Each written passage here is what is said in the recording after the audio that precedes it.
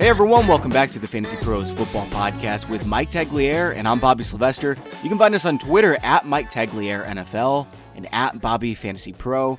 Tags, I saw a tweet from one of our listeners yesterday that they lost connection during a draft or something like that. They auto-drafted Anthony Miller in the 9th round, and I meant to say this on the Draft Mistake show yesterday, but if you're doing a live draft, always have players in your queue just in case, because this stuff happens and you don't want to let it ruin your season, right, Tags? Yeah, I mean, Miller in the 9th, I don't think that's the worst thing that could happen to you in a draft. I definitely have seen worse. Believe me, there have been people that have drafted like Deshaun Watson in the 2nd round. Like, that's never a good thing. Oh, man, yeah, that's a lot worse. Yeah, so in the 9th round, that's like a dark territory. That's usually where I'm typically taking a quarterback. So I don't think it's that bad for you. Honestly, I think that once you see Anthony Miller play, you won't be so mad at that. Sure. All right, so most of you probably know our guest today. It's Pat Mayo of the Pay Mayo Experience. You can follow him on Twitter at the PME. Pat, thanks for coming to the show today. Yeah, boys. Thanks for having me on. It's our pleasure. So here's what we have planned. The whole show is going to be about risky draft picks. Some of them are risky, too risky for their ADP, so you shouldn't consider them unless they drop a round or two.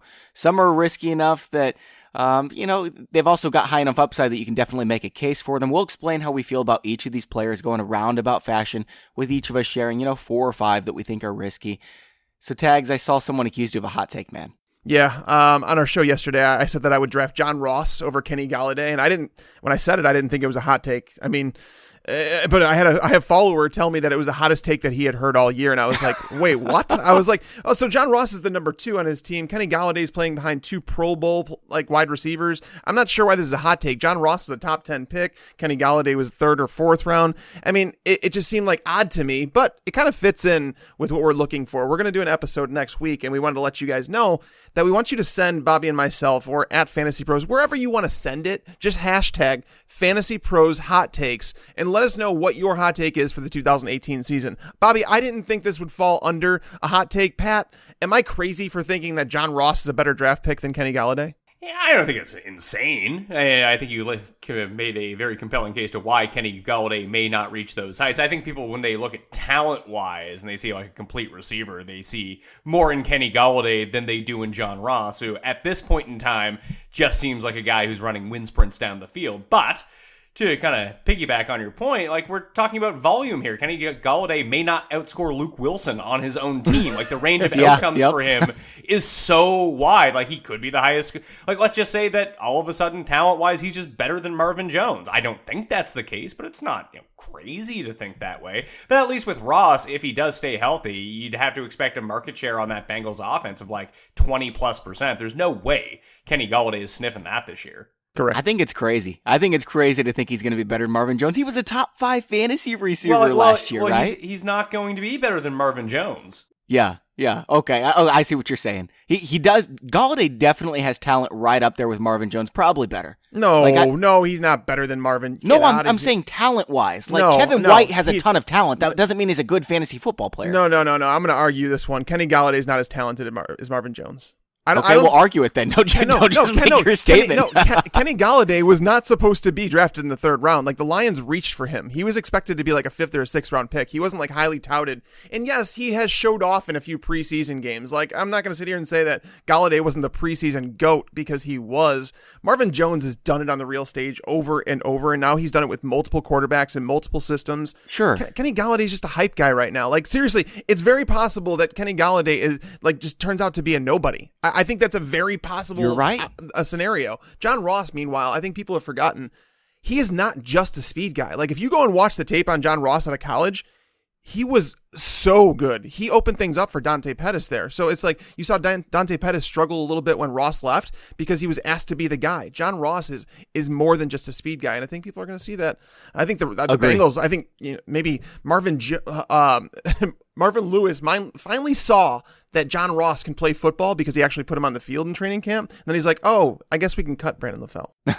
Yeah, we'll see what happens there. I just want to say this about Kenny Galladay. What I was talking about wasn't like, hey, I think he might be a better football player. I'm saying athletic profile. Kenny Galladay is a better athlete than Marvin Jones. In fact, I was looking this up on mockdraftable.com, and his number 1 athletic comp, if you can believe it, is Marcus Mariota. Isn't that so weird? That is such a weird one. We've got this tool on our website called who should I draft? And during the season, who should I start? And if you go to who should I draft, just type it into Google and you'll be able to see, like, you can enter in 4 players and it tells you what the experts think. And Tags, I think this might be a real big hot take. I didn't think it was. I thought John Ross over Kenny Golladay was like, yeah, I could see 50-50 being that. 97% of experts have Golladay higher in their rankings. Only 3 of us do. It's me, you, and Scott Barrett. I like being in that company with you and Scott Barrett, so I think we're right on this one, but man, I guess it's a hot take. 97%, Tags. I'm also going to guess that people haven't adjusted their rankings maybe since yesterday. Maybe that's like the lag here, is because before, I would have drafted. Now here's for real. I would have drafted Golladay before John Ross, over John Ross before Brandon LaFell got cut. So that did change things for me. You know, we're also starting our listener leagues up, and Tags and I are both going to be doing a league. We're using Sleeper app, which is incredible, by the way. We'll consider you for the league if you fill out this super short form, fantasypros.com/listener league. This might be the first time you've heard of Sleeper app, by the way, but seriously, just take a minute to go look at sleeper.app, and your mind is going to be blown. This is the sleekest fantasy football app there is. Beautiful interface. The draft board is great. They've got all kinds of custom features, including multi-team trades, easy custom playoffs, easy keepers, easy dynasty formats, rookie drafts. Everything is so clean and easy. And if you want to enter the listener league, fantasypros.com/listener league. So Pat, Tags and I were just talking yesterday about how Christian McCaffrey is a very safe late second round running back. Then it comes out right after the show that Norv Turner could see Christian McCaffrey getting 25 to 30 touches per game.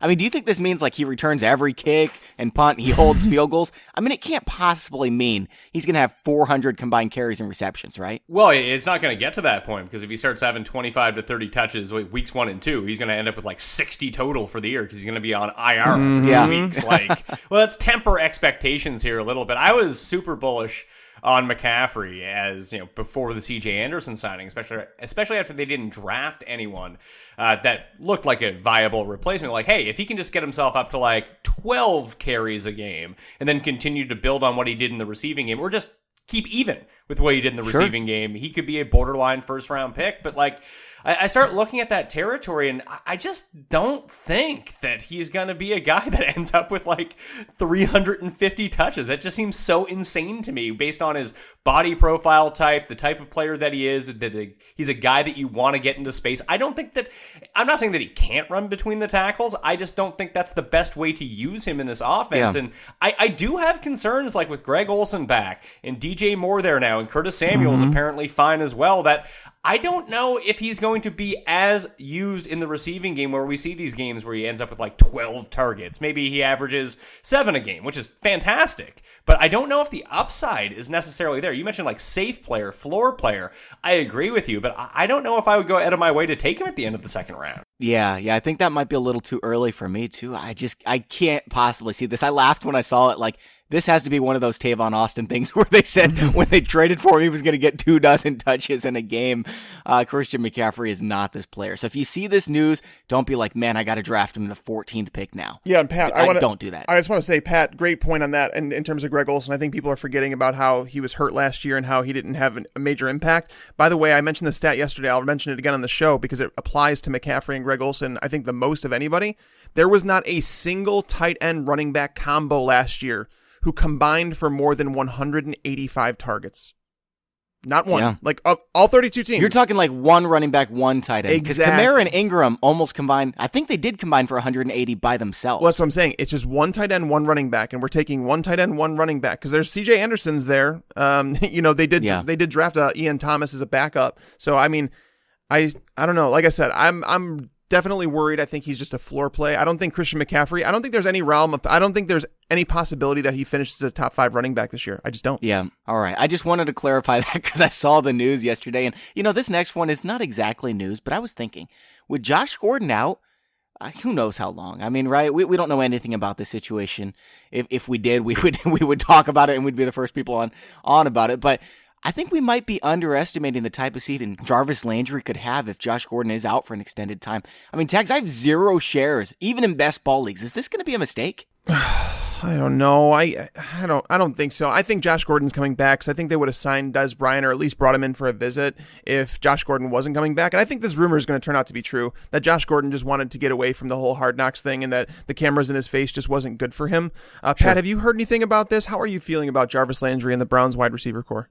I'm with you on the Josh Gordon thing. I think this is just a play, not necessarily to get out of training camp, but to escape some of the cameras and some of the media attention that he just doesn't want. It's probably not good for his recovery either. Yeah. So the best case scenario I can think of is that this pushes Jarvis Landry's ADP just up and up and up because people will think that Josh Gordon isn't going to play. And listen, Josh Gordon's not a lock to play by any means. We've seen him miss far too much time to think that. But when I just look at Landry, even in this offense, like let's just say Gordon's gone for the season. And we start thinking back to, hey, what did Jarvis Landry do well? Well, he overachieved in terms of touchdowns last year. Mm-hmm. And if he's not going to see like 160 targets per year, then he's not going to be super fantasy viable because the yards per catch are going to be like 9 or something stupid like that. And when you take him out of especially like a Cutler type offense where he had no problems just checking down to Jarvis Landry every single time. And then you bring in Tyrod, who tends to actually throw quite a good deep ball, but he doesn't throw that often. It's just because he's going from the Bills to the Browns, I don't think the Tyrod's going to start dropping back 45 times a game. So on a lot of these shorter routes where he could find Jarvis Landry for a 4-yard completion like Jay Cutler would, or even Tannehill before him, Tyrod's just going to take off and run in that situation. So I just don't think with Gordon, without Gordon, that Landry's going to produce enough volume to make him a top flight receiver. Like I think right now I have him my tier 5 of receivers. That's like 32, 33. Like he's fine. He's sort of like the minor league version of Christian McCaffrey at receiver. Like if you're looking for a floor, the floor should be fine, but I think it's going to be lower than in previous years with or without Gordon, and I just don't see where the upside comes from.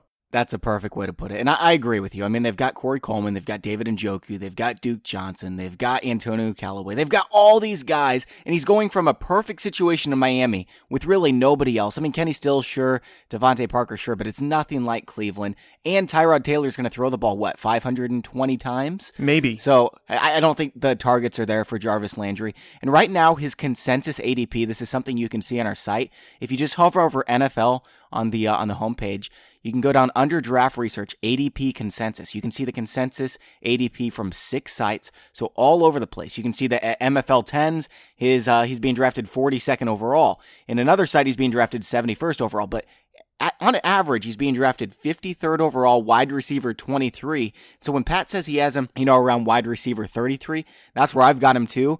What we're saying is he is nowhere near as good as where he's being drafted. Well, yeah, just like sure. I look at some of the guys that I have ahead of him in that tier. So he's at the back end of the tier. I have like Garcon ahead of him, Crabtree ahead of him, Golden Tate, Corey Davis, Randall Cobb, Jamison Crowder. Like a lot of similar profile guys and what you expect them to do, but with the opportunity for a higher market share and potentially to lead the team in targets, which Landry might do. But don't forget, Duke Johnson was playing a lot of slot last year too, and Hugh Jackson. You're right, yeah. And Hugh Jackson's a moron, so they might just do that.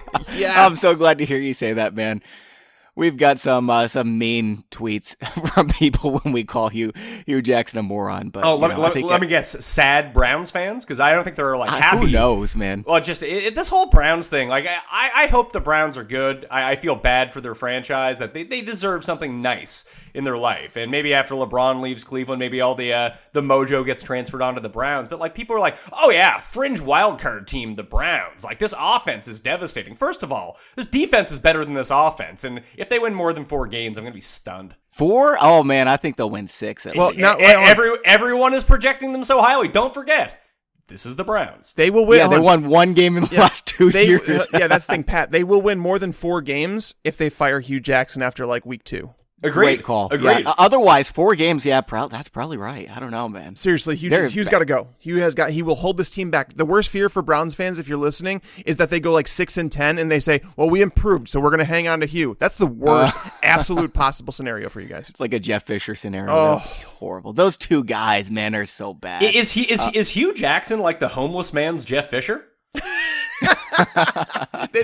Cleveland wishes they had Jeff Fisher. I don't know about that, dude.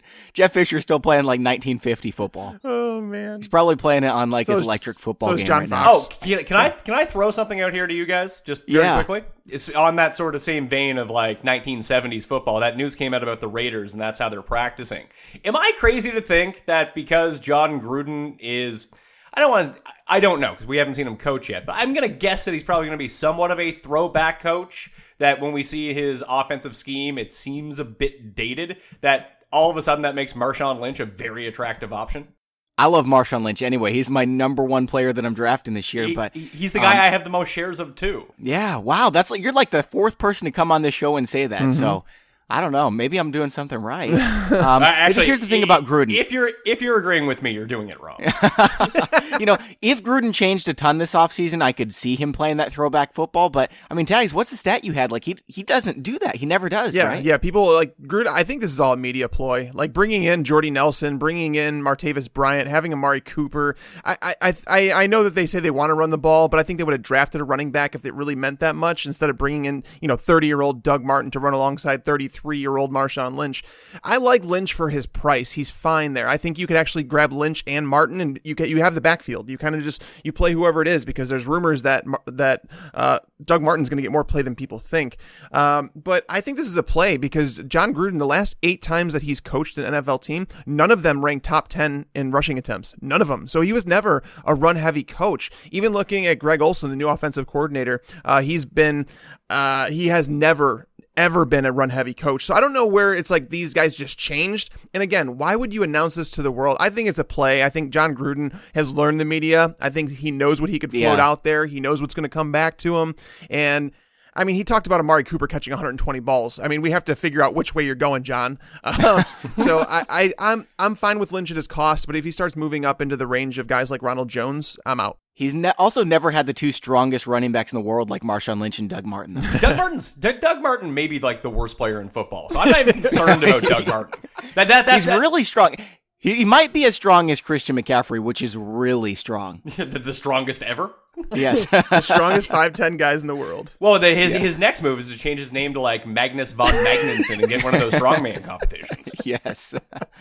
All right, guys. One more thing before we really get into the meat of the show. Another receiver I'm starting to come around to, and we just mentioned him, is Jordy Nelson. I feel like I'm doing something wrong here saying Jordy Nelson, but apparently he's looked great in training camp.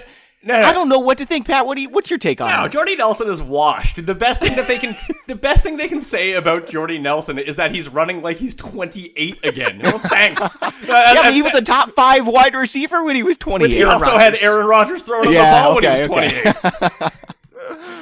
I don't see, again, like Jarvis Landry, I'm just second guessing myself on a lot of takes that I've had the whole preseason. Like, okay, maybe I did something wrong here. Why is everyone so high in Jarvis Landry and Jordy Nelson? Bobby, turn off the news. Turn off the news. Okay. I'll just stick with my rankings. I think they're fine. Listen, the ability to adjust is fine, but you can't go down with the ship. You're going to be wrong. Be spectacularly wrong. That's how you win and lose fantasy football. That should be the title of this episode. Be spectacularly wrong. Love it. I love it, Pat. But like, if you're going to win a fantasy league, like if you play in people do this all the time, and I like best ball leagues. I think they're fun, but like at the same time, like it's the same guy who releases like a DraftKings column and like he likes everybody. It's like, oh, perfect. Yep. People start talking about these best ball leagues. Well, I've drafted everyone. I like everyone. I can't be wrong. Like, be wrong. Like most people that are playing are not playing best ball leagues for the first thing. Like, people aren't doing drafts in May. That's all industry stuff. So if you're actually doing this to help people try to win their leagues, it's 1 versus 11 other people in a head-to-head weekly format. That's how the majority of people play. And if you're not first, you're last. So we're going to talk about these risky guys, and sometimes you need to reach. Sometimes you need to gamble on these guys because you need that upside if you're actually going to beat everyone else. I'm not drafting Jordy Nelson anyway. I mean, that would mean I'd have to take him ahead of Jamison Crowder, and there's no chance that's happening. Oh my God, he's going ahead of Jamison Crowder?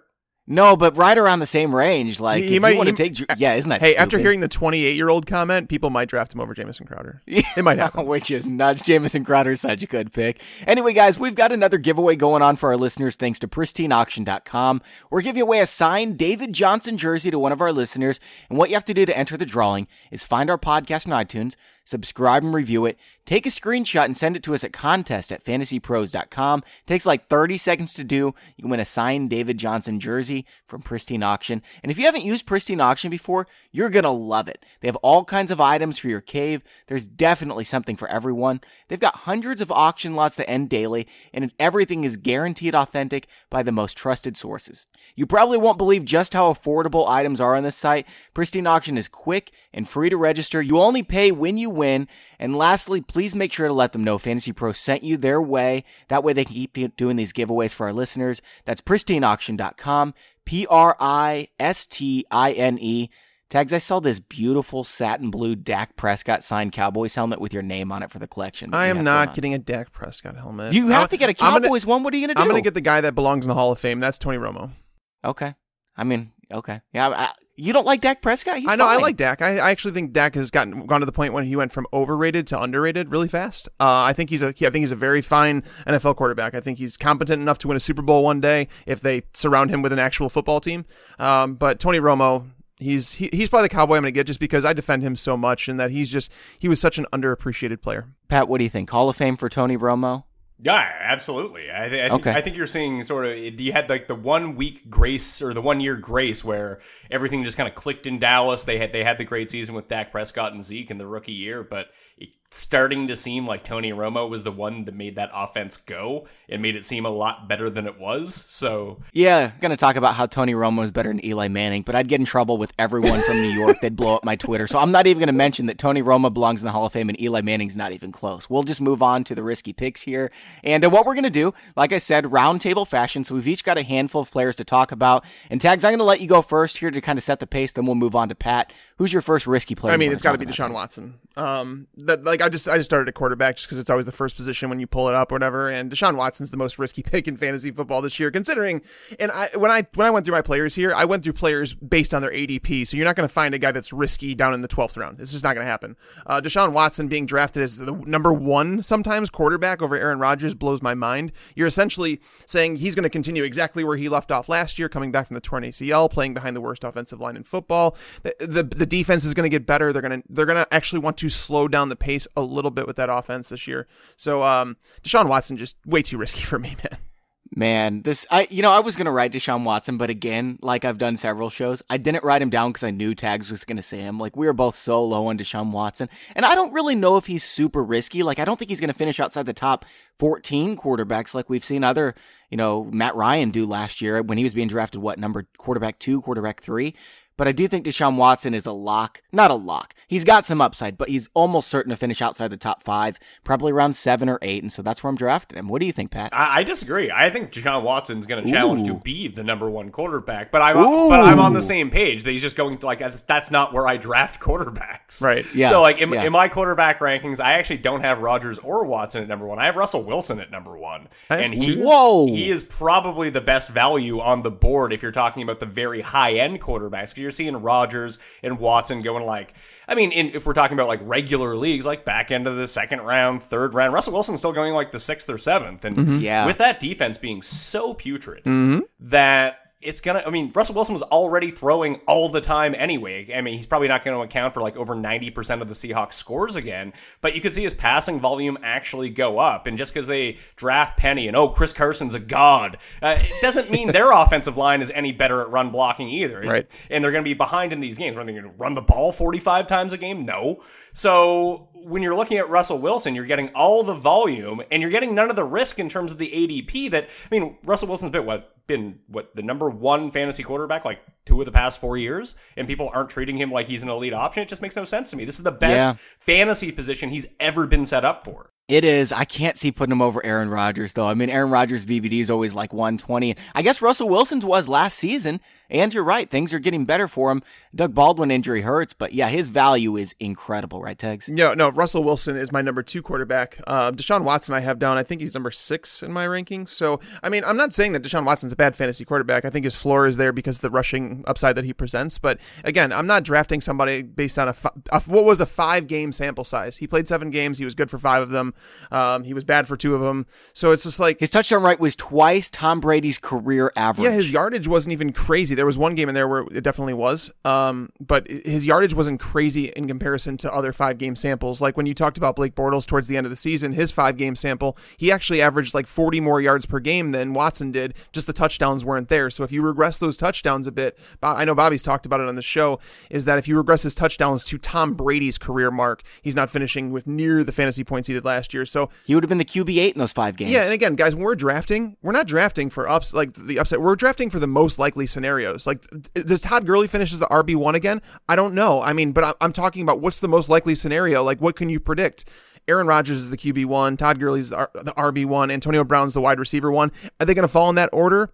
Probably not. It's probably not going to happen, but we're talking about most likely. So Deshaun Watson's just way too risky for me. Yeah, I mean, there's definitely a chance. I mean, there's a chance, like, I don't remember who it was that came on the show. I think it was Chris Harris, that he throws 40-plus touchdowns this year. I mean, he was phenomenal last season in 5 games, but that shows his ceiling. It doesn't show his floor or his most likely scenario. You don't draft a quarterback that high if he's that risky. Pat, let's move on to you for your first risky play.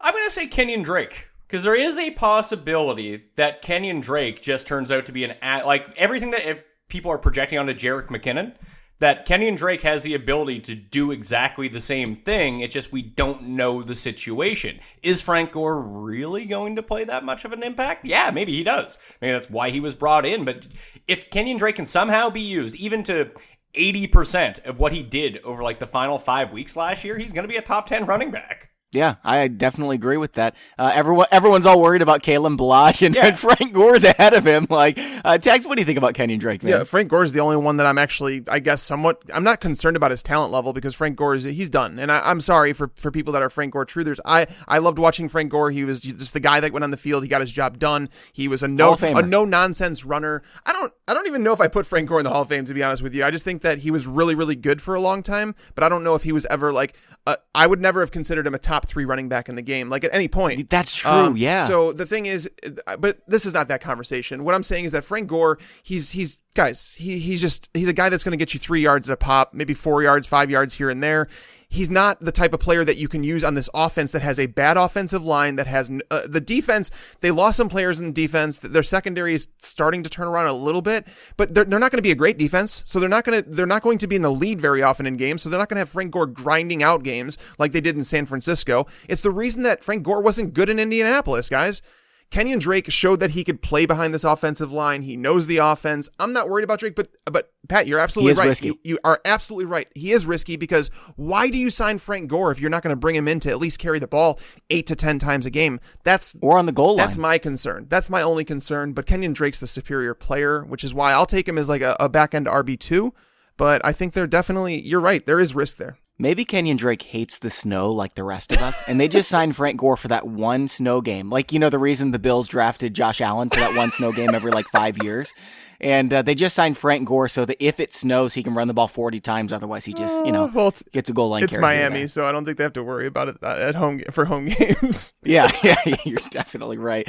I agree that Kenyon Drake is risky, but man, he was so good. I mean, everyone's talking about how good Jay Ajayi is, which is wrong. He was so inefficient last year. He was fine behind the Eagles' offensive line, but Kenyon Drake came in and he was a ton better than Jay Ajayi. So I wouldn't be surprised at all if we're drafting him in the first, second round this time next year.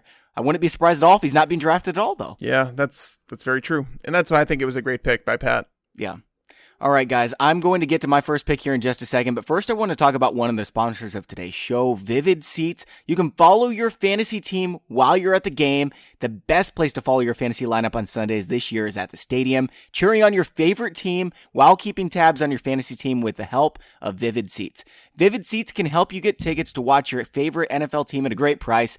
To make it even better, Vivid Seats is offering Fantasy Pros podcast listeners an exclusive discount. Enter the promo code Fantasy Pros Pros, one word, for 10% off your first ticket order with Vivid Seats. Go to vividseats.com or download their app, which is awesome, by the way.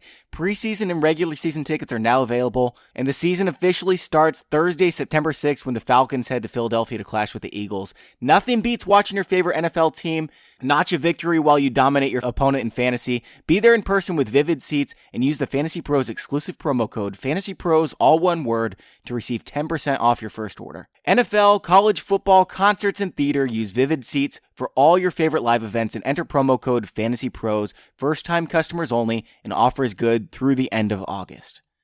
All right, guys, so the first player I want to talk about here is Adam Thielen. Everyone's drafting Adam Thielen thinking, he's a slot receiver. He got so many targets. He's super safe. You know what? Their coaching staff looks a ton different with Pat Shurmur gone, who loves passing to the slot. They've got a new quarterback, Kirk Cousins.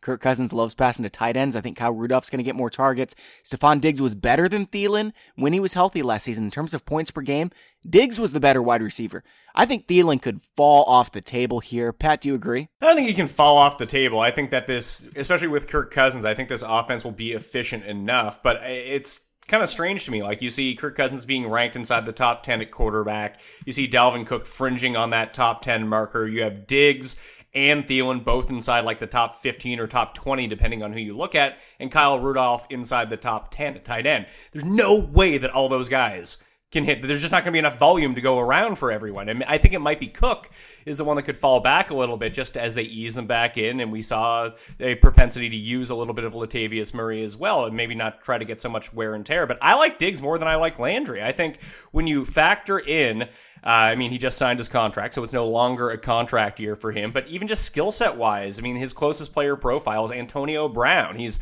great at running down the field. When you think about the difference between someone like Case Keenum and Kirk Cousins, Case Keenum's going to probably take a few more chances, but the more efficient deep ball thrower is Kirk Cousins, and I think that's where they can exploit in this offense. If they're running off play action, I think Cousins to Diggs is the one that could come out. I don't think that the one is going to flame out by any means, but for him to challenge to be a top 10 wide receiver again, you can look at the red zone numbers and say, hey, you should have caught 4 more touchdowns. But like you mentioned, this is a different offense. Maybe they will use things a little bit differently, and if it was me, I would just use Diggs because I think Diggs is the better player. I think the most concerning thing here, with Kirk Cousins at least, is when you watch the tape and you see him under pressure, he is an entirely different quarterback. Like, that's true of most quarterbacks. It's kind of what separates Aaron Rodgers from being everybody else, right? And Deshaun so Watson. Much better under pressure. Yeah, well, Deshaun Watson he threw some real floaters out there that ended up being touchdowns. But yeah, his stats were exceptional under pressure. And so maybe he does turn into that star, sustains what he did for 5 weeks. What I'm trying to say though is Kirk Cousins is awful under pressure. And this Vikings offensive line is abysmal. Case Keenum had the 3rd most pressures last year of anyone in the NFL.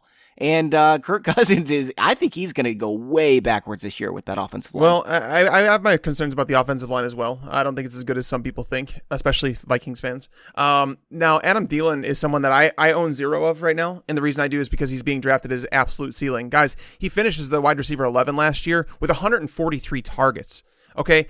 Here's a stat for you guys out there. This is not the stat of the day. I have a good one today. But the stat of the day here is that there were not 2 wide receivers on any team in the NFL last year who saw more than 107 targets apiece. None. There weren't 2 teammates that had 108 or more targets last year. So therefore, are you saying that Adam Thielen's going to see his 110 or 120 plus targets, 140 that he did last year, and that Stephon Diggs, the guy they just signed to a giant contract extension, isn't? No, Stephon Diggs is the better receiver, and he's a star, man. He's going to be a star. He could be the next Antonio Brown. He legitimately could. I think Stephon Diggs is that great of a route runner. I've been on by his side since before last year, talking about him. I think the same thing of Calvin Ridley. I think he's a similar player to these guys. So Stephon Diggs, he's my pick, and you have to land on one here because one of them is going to end up in low end wide receiver 2 category, and that's fine. I don't think Thielen's falling off completely. I think he's going to end the season with around 95 to 105 targets, and he's going to finish as a wide receiver 2, like a bottom end wide receiver 2, whereas Diggs is going to take that leap into wide receiver 1 territory. All right, Tags, let's move on to your second risky player. It's got to be Jerick McKinnon for me. Going through that and finding players, when we're playing fantasy football, we have to play the situation. We have to play the fact that he's going to Kyle Shanahan's offense, that, a comp for him could be Devonta Freeman. I think Freeman's a little bit shiftier in terms of his low center of gravity. Devonta Freeman's underrated as a running back. whereas Jerick McKinnon has consistently been very, very inefficient running the ball in first and second down. But the thing is, he's going to Kyle Shanahan's offense that has produced fantasy running backs, and it's working. They really don't have another running back on the roster who they're paying close to the money that they're paying him, who has the three down skill set that he has in terms of being able to catch the ball out of the backfield. But there's plenty of risk here. He's been bad on first and second down. Jerick McKinnon has lost his starting job to both Matt Asiata and Latavius Murray. Now, people are talking about Latavius Murray now like he's a good player, but if you guys go back to before 2017 season, people were joking about Latavius Murray and that the Vikings gave him too much money on it. What was it, a 2-year, $10 million deal? And everybody was laughing at the Vikings because they thought he was so bad. Well, that guy that was bad took over for Jerick McKinnon and made it into a timeshare when McKinnon was supposed to steal that job. Matt Asiata was the same thing. So I wouldn't put it past Matt Breida or Joe Williams to pass Jerick McKinnon eventually, but they've paid him so much money this year. I could understand why people are paying the price. You know who has upside? We just did a sneaky upside podcast. It's Matt Breida. I agree. I could see him being awesome this year. There's also and I always screw up the last name, so I just refer to him as Kyle Jerzgerich. But you check. Yeah, sure, him. He's just going to pilfer away receptions from Jerick in the backfield, too. And people talk about Jerick like he's this amazing receiver. When did people see this? Because I haven't. Towards the end of the 2016 season, I think the Vikings started to figure out how to use him as a player. I think they thought that he was Adrian Peterson's replacement, and then they realized, okay, he's not really that good carrying the ball, so we need to figure out other ways to get it to him. And at the end of 2016, you started seeing them using him more in the passing game and like getting him into space as an athlete because he is a really good athlete. And then last year, he was obviously used as more of the receiving down back, whereas Latavius Murray took over as the 1-2 guy. But I think that he's a fine receiver, but the question is, though, Pat, Jimmy Garoppolo was not targeting running backs towards the end of last year, and they obviously didn't have Dante Pettis. They didn't have Pierre Garçon healthy. George Kittle was playing limited snaps. So are we overhyping Jerick McKinnon and the role he's going to have in this offense? I mean, if he can be the prime workhorse role, then he's going to be challenging a top 5 running back. I don't think that anyone thinks that's going to happen. I would much rather, like you mentioned, I'd rather much take Matt Breida in the 13th round and just see if that works out. And rather than spending draft capital on Jerick, he's going too high. Yeah, way too high for me. And oh man, the whole argument that because they spent a ton of money on him, he's got to be a workhorse. No, they spent a ton of money on him because they think he's their best running back. That doesn't mean he's going to be a bell cow running back. Plus, it's Kyle Shanahan. Does he do that? Did he let Devontae Freeman run the ball 350 times? No, he didn't. And Jerick McKinnon is not going to be that guy either. So stop expecting that. That's not who he is. Like even in my rankings right now, I have Freeman over Jerick. I think that Freeman's just a better pick. He's a safer pick, and he could potentially garner as much of the workload. And if Sarkisian just says, you know what, you're better than Tevin Coleman, you get all the work, and he ends up with a 70% share, that's an optimal situation. And the draft capital that you have to invest in Freeman is not the same as Jerick. It's kind of, people just love a new situation. When you talk about draft capital, like the Giants taking Barkley number 2, that's real draft capital. I mean, he's going to end up being the workhorse there. God forbid Jonathan Stewart gets involved. But when you start talking about Sony Michel and Penny, back end first round picks, I don't think that necessarily means they're the guys touching the ball. That just means you move up. What's a running back shelf life? 5 years, 6 roughly. years? Well, if you get them in the first round, you get them on a 5-year deal. That just might be the savvy move to take back end first round running backs to lock them up so you never have to pay them. Yep. Yeah, that's a really interesting call. I wonder if that's what the Seahawks and Patriots were doing, because I remember Tags and I just throwing our hands up what is going on here? This is stupid. But yeah, that makes sense. I mean, these guys are getting paid millions of dollars to make decisions to help their team win. So I'm sure it was a better decision than Tags and I would have made, but it made me question. I could make a better decision than the Seahawks made. I stand by that. Yeah, you're right. All right. I want to ask you this, Pat. Let's say that you're picking around, 20. Okay, AJ Green's gone. Devontae Adams is gone. Devontae Freeman was just picked. So you're looking at Christian McCaffrey, Jerick McKinnon, Doug Baldwin. Total question mark. What's that? Doug Baldwin. Doug Baldwin. Oh, wow, Doug Baldwin's being taken at 31. Because I was going to mention all these guys: Mike Evans, Rob Gronkowski, Jordan Howard, maybe even Joe Mixon. But yeah, I'm taking Doug Baldwin there too. But now with the injury, I'm not so sure anymore. It's risky, but I think a lot of this has to do, and we'll get more information on this hopefully as it comes out, but if he ends up missing all the preseason, his ADP is going to plummet. You're not going to need to take him there. But I'm trying to think of my optimal draft start. And I really like picking from 3 or 4, and that gives me the choice basically between David Johnson and Antonio Brown, at least for me. And then it gives me enough leverage on the way back that I can still get Baldwin in the 3rd, at least how it was going before, with that wraparound pick in the 3rd. That means like I am taking a whole series of different guys at that 2nd round pick, like where you're talking about. But like, who is really going there? You mentioned like Gronk. Like Gronk's not a terrible pick there. Like if we're talking about risky players, he's a league-winning player. Yep. He's a league-losing player at the same time if he ends up getting injured. But those are the risks that you need to take in that spot. Like I'm just like, where's Julio going now? Back end of the 1st, early 2nd. Julio's going so late. I can't believe it. He's going 14. Maybe the swing pick at the back is the pick to have. Yeah, that's what I'm saying is like you can get Julio Jones and Dalvin But then Cook. your 3rd, 4th round picks suck. Like seriously, like like once you get like 4 picks into the 3rd round, it sucks. It's just dirty. I feel dirty. You got Alex Collins. No, you can get Stephon Diggs and Sony Michel, man. Wait, you would take Burkhead the 3-4? Wait, did you just say Rex Burkhead in the 3rd?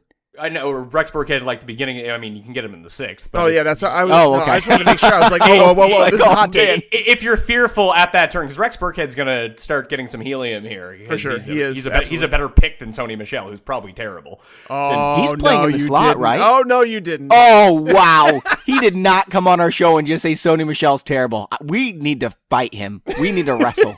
You guys. Who did really we have on yesterday? You guys really want to fight me? Really? I don't want to fight anybody. I just want to talk football. But seriously, Sony Michel, I like. Do Canadians fight, man?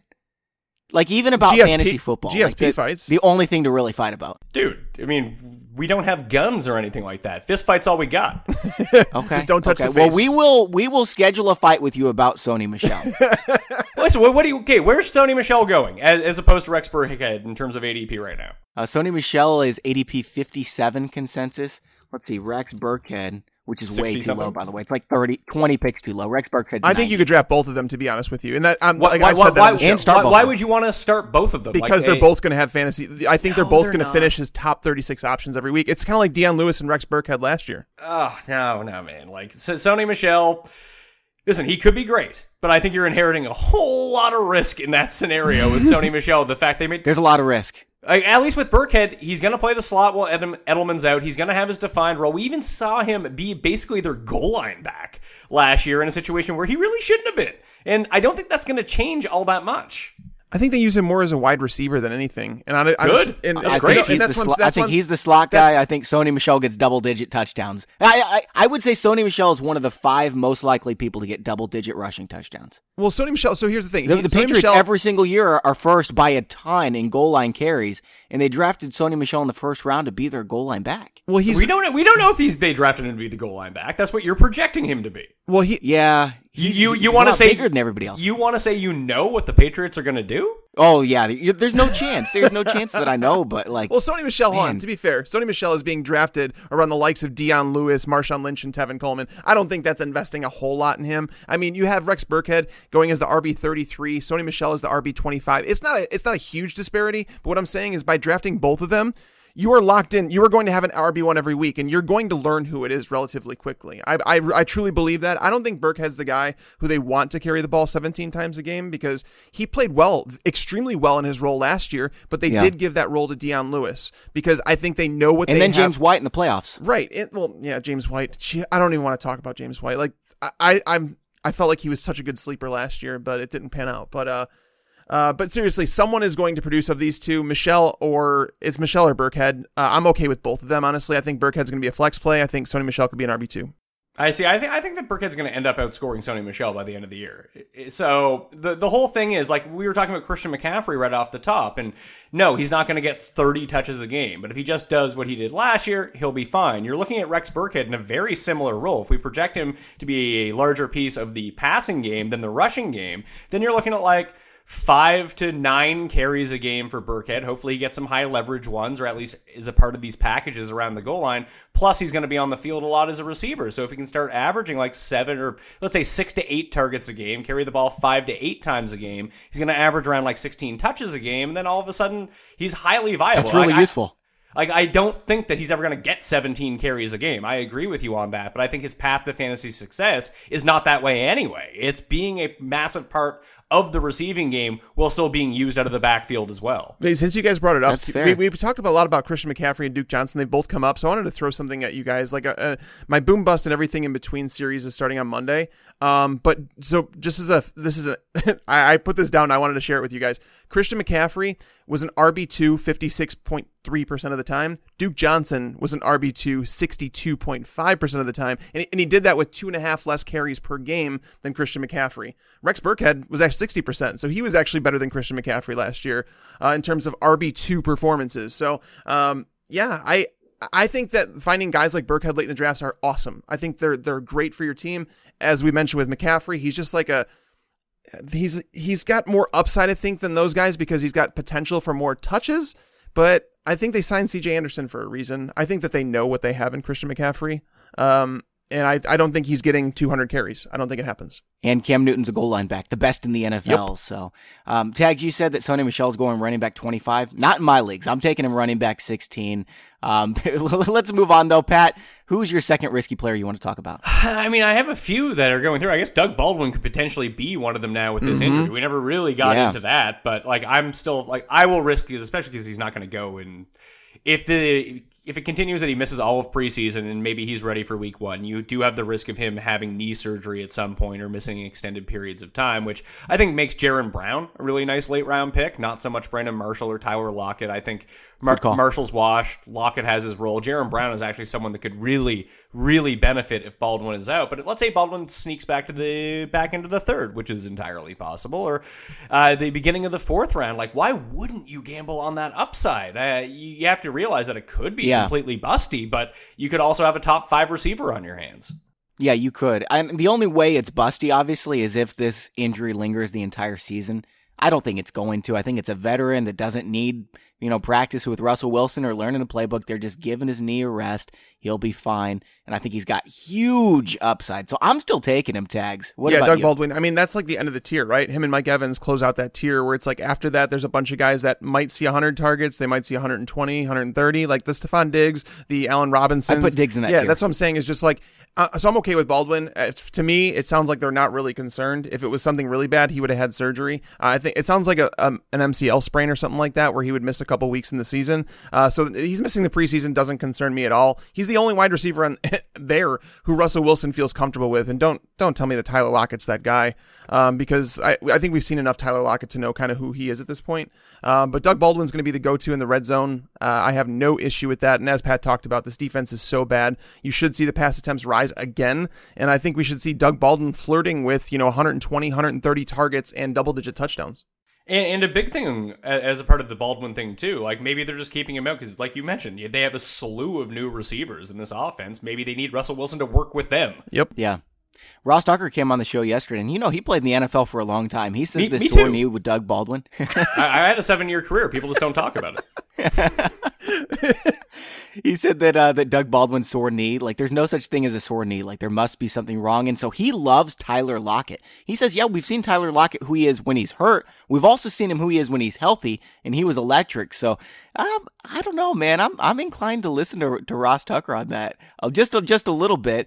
I want to talk about my next risky guy here, and I think a lot of people don't realize just how risky Alshon Jeffrey is because, yeah, he was great last year in the playoffs. He played through a shoulder injury and finished as wide receiver 15.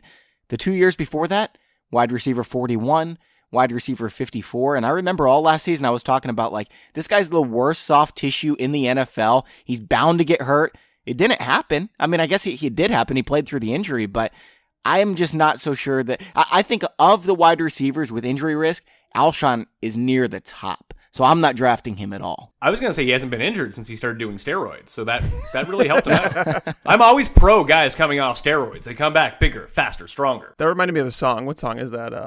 I don't listen to pop music enough. Harder, faster, stronger? That's it.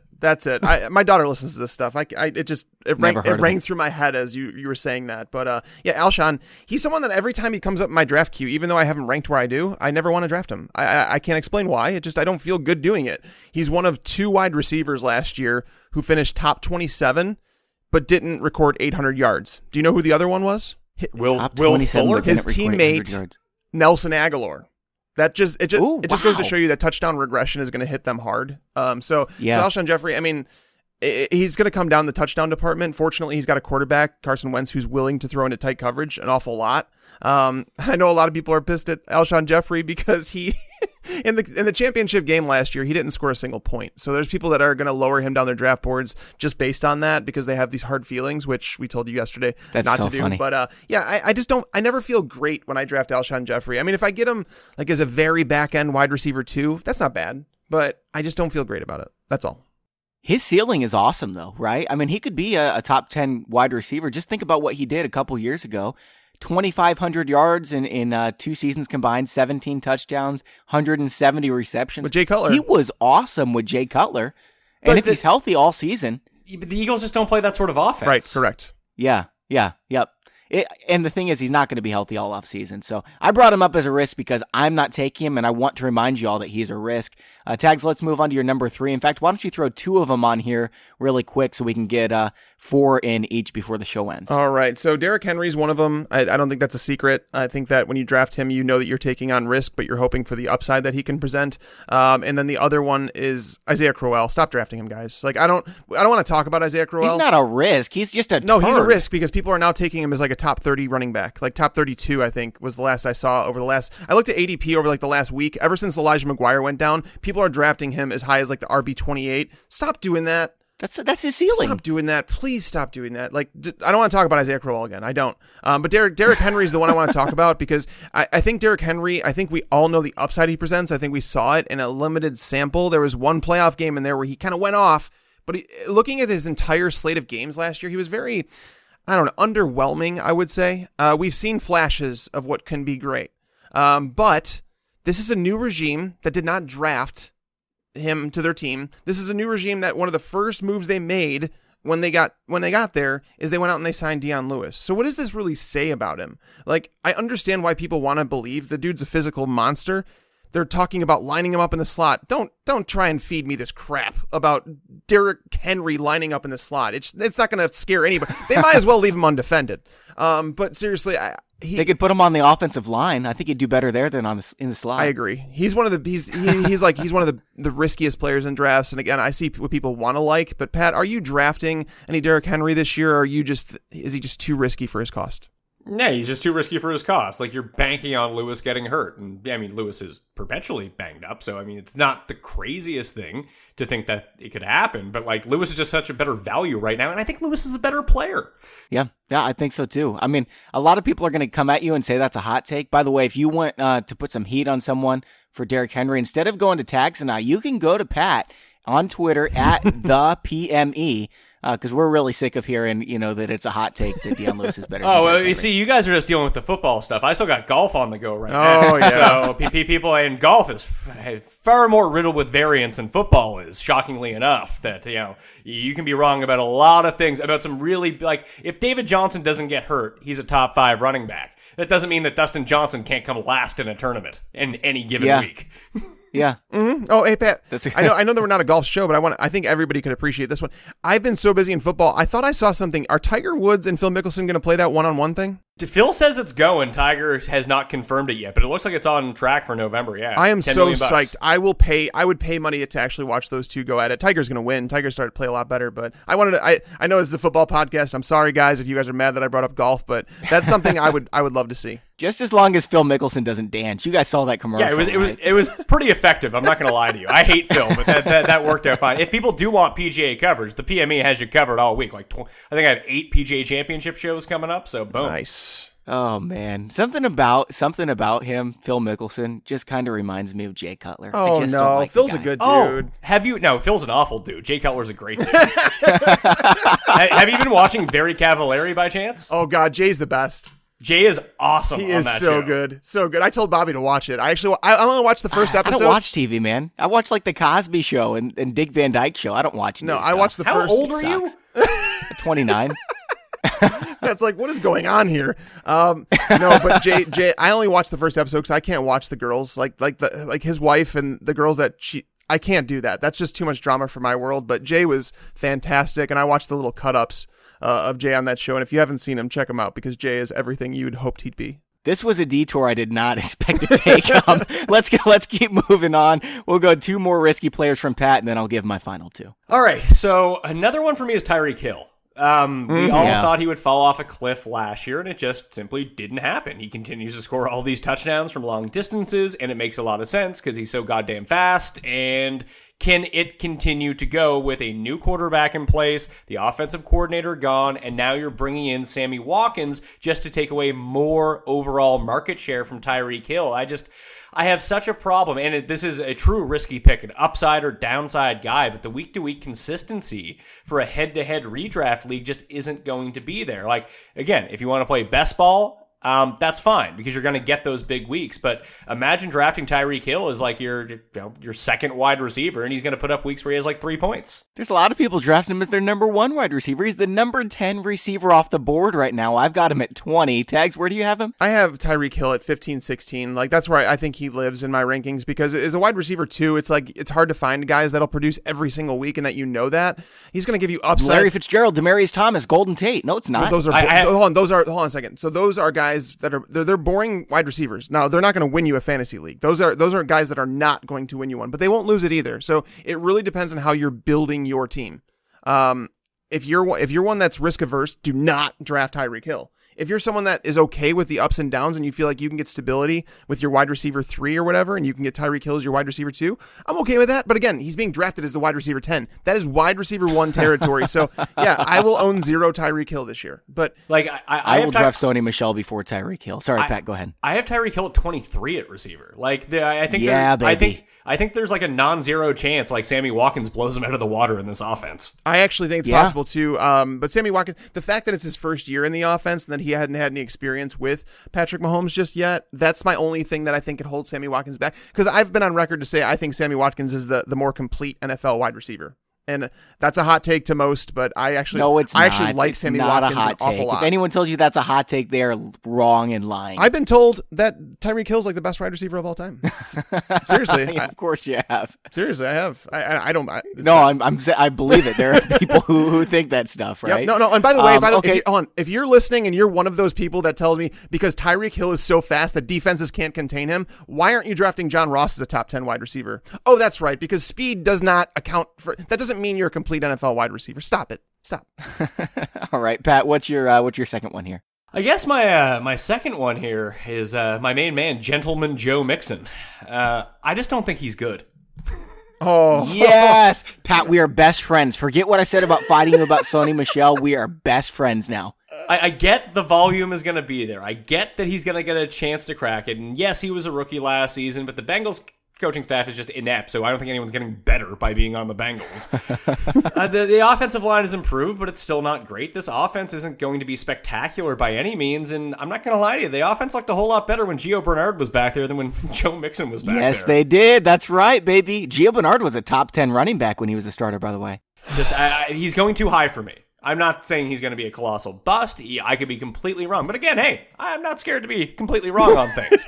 But with Joe Mixon, like, this is more of just me evaluating and watching the Bengals offense and being like, and listen, I'm no NFL scout, and I always find it funny when people on the internet are like, oh, I've really broke down the film. Some people are good at it. Some people just lie about doing it. I'm watching the Bengals offense, and Joe Mixon, like, you see glimpses of it every now and then. But I just don't think he's going to hold up as a 20-plus touch guy that's going to be effective in an offense. I just don't. He could be the best running back in the world. I mean, I don't know, but he was really bad last year, and they've got Marvin Lewis. And Gio Bernard, I think, is going to get work on third down. Tags, you love Joe Mixon, though, so why don't you have the last word here? I do, and this comes down to talent in terms of like the player himself. And granted, did he play well last year? No, and I think that some people are stuck on the fact that they drafted him so early in the fourth round, third round, whatever, and then he disappointed, which I told you not to draft Joe Mixon last year. But this year, I'm telling you to draft him. Talent meets opportunity, and if there is a concern, Pat, it's about the offense in general. It's about the offense not being able to score enough touchdowns to be able to move down the field under Marvin Lewis. I keep saying Marvin Jones. Marvin Lewis. But Yeah, but Joe Mixon's talent level in terms of 3-down skill sets, he's one of the best in the game. And like coming out, he was never going to be like the best running back in terms of yards per carry. That's not who he is. But the thing is, the people that tell me that Gio Bernard, played better behind when he took over as the starter and his yards per carry was higher. Looking at it, Gio Bernard faced an NFL low, and it wasn't even close. There was nobody within 4%. 12% of the time is how often he saw 8+ defenders in the box, which means the teams were legitimately saying, Gio Bernard, we're not scared of you. And that's a great stat That's tag. what I'm saying. When you see a light front, 7 or less in the box, you're going to run for more yards per carry. Whereas Mixon, it was double that. It was at 26%. So you can't compare the two. It's not apples to apples. But Joe Mixon, I think what people forget most is that he's a better receiver than he is a running back. So for Gio Bernard to take that role, it's going to be difficult for him because Mixon is a bigger presence. He should be able to throw a body in front of a blitzing linebacker better than Gio Bernard would. The Bengals have already told you what they think of Gio Bernard because they've drafted 2 running backs in the top 3 rounds since he's been on the team. So they don't want him to be the guy. They drafted Mark Walton to be the replacement for Gio Bernard. Mixon is the guy. And if there is concern, it's the offense, which is why I wouldn't take him before like the end of the second round. So I understand that. Oh, that's so early. But end of second, beginning of third, I think he belongs in the conversation with guys like Jerick McKinnon. I bet you Alex Collins outscores him this year. I'll take that bet. Huh? Deal. Are we doing? So are we going to do PPR? Yeah, we'll do PPR. All right. I'll give you the advantage for greatest running back receiver of all time, Joe Mixon. All right, here's what it comes down to. If Tags is right, America is better than Canada. Can't we just do this for money? Oh, yeah, I'm down with that. All right, yeah, we'll just, John, take that part out. All right, hold on. No, leave that part in, John. Actually, Kai Clinton's the one doing this podcast nice. today. Well, keep it all in. Shout out Clinton, shout out everybody. All right, my final 2 players is number 1, Alex Collins. It's really funny that you brought him up. I mean, I think Alex Collins is fine, but he's got the fumble concerns, and he's got Kenneth Dixon, who the Ravens love. Tags, I know you agree with this one a little bit too, so do you want to piggyback on I almost put Collins on my list, but the more that Kenneth Dixon is fumbling his opportunity, the more I'm kind of like a little weary of this because so I didn't put Alex Collins on my list because I think he's becoming safer as time goes on. Buck Allen, obviously the Ravens don't really love him. He basically sat on the bench the entire 2016 season, played in 2017 because Danny Woodhead got hurt, yada, yada. But now with Kenneth Dixon missing time in camp, he's been away from football for over a year. Like there's just so many warning signs with Dixon that I just don't know if he ever comes back the player that he was supposed to be.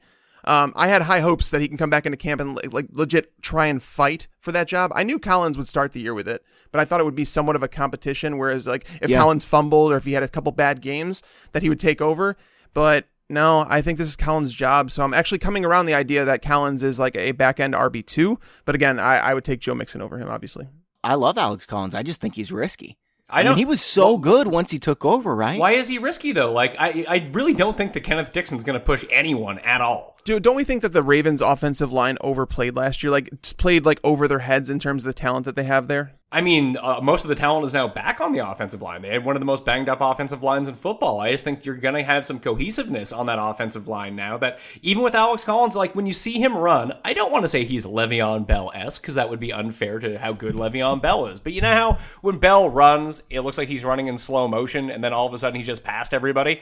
Collins is very good at acceleration when you get to the second level. And I think that if you can get any sort of extra push or even a better passing offense and you can run, and it's just the ability with Michael Crabtree there now and John Brown there now that maybe that helps the passing offense a little bit. I think it opens up a lot for Alex Collins. And the big thing is, whether it's Kenneth Dixon, whether it's Buck Allen, everyone's just penciling in someone else to be playing on third downs and in the 2-minute offense. There's a non-zero chance that Alex Collins just becomes that guy and he fulfills that role. Agree. Yeah, I totally agree. I think there's some upside there.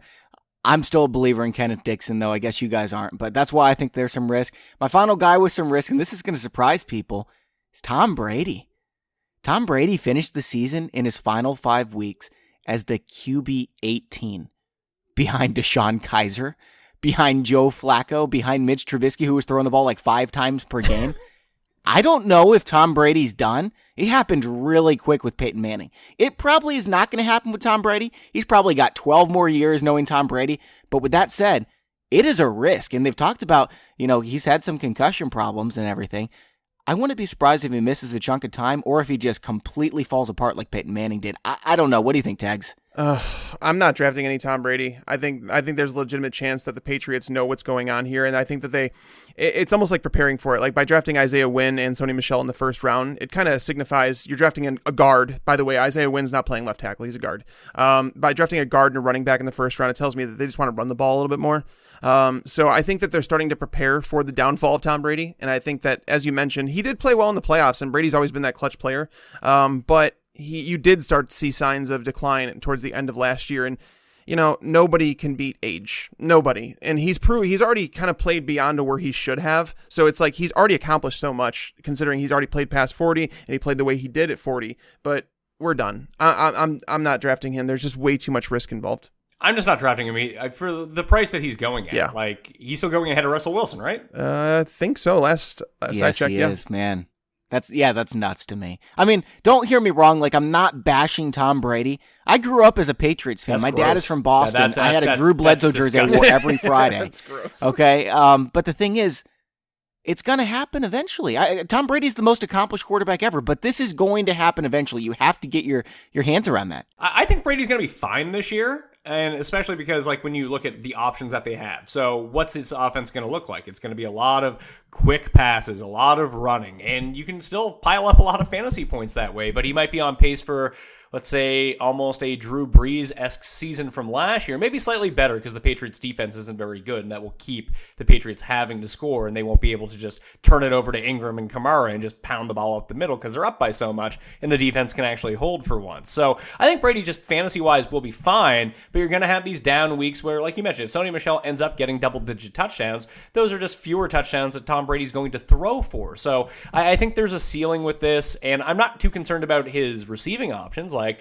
I'm not down on Gronk by any means. Clearly, I like Rex Burkhead, and a lot of that has to do with what his receiving prowess might be. I love Chris Hogan this year, but it's a situation where, yeah, you still have to factor in that drop-off because of age. I don't think it all comes at once with Brady.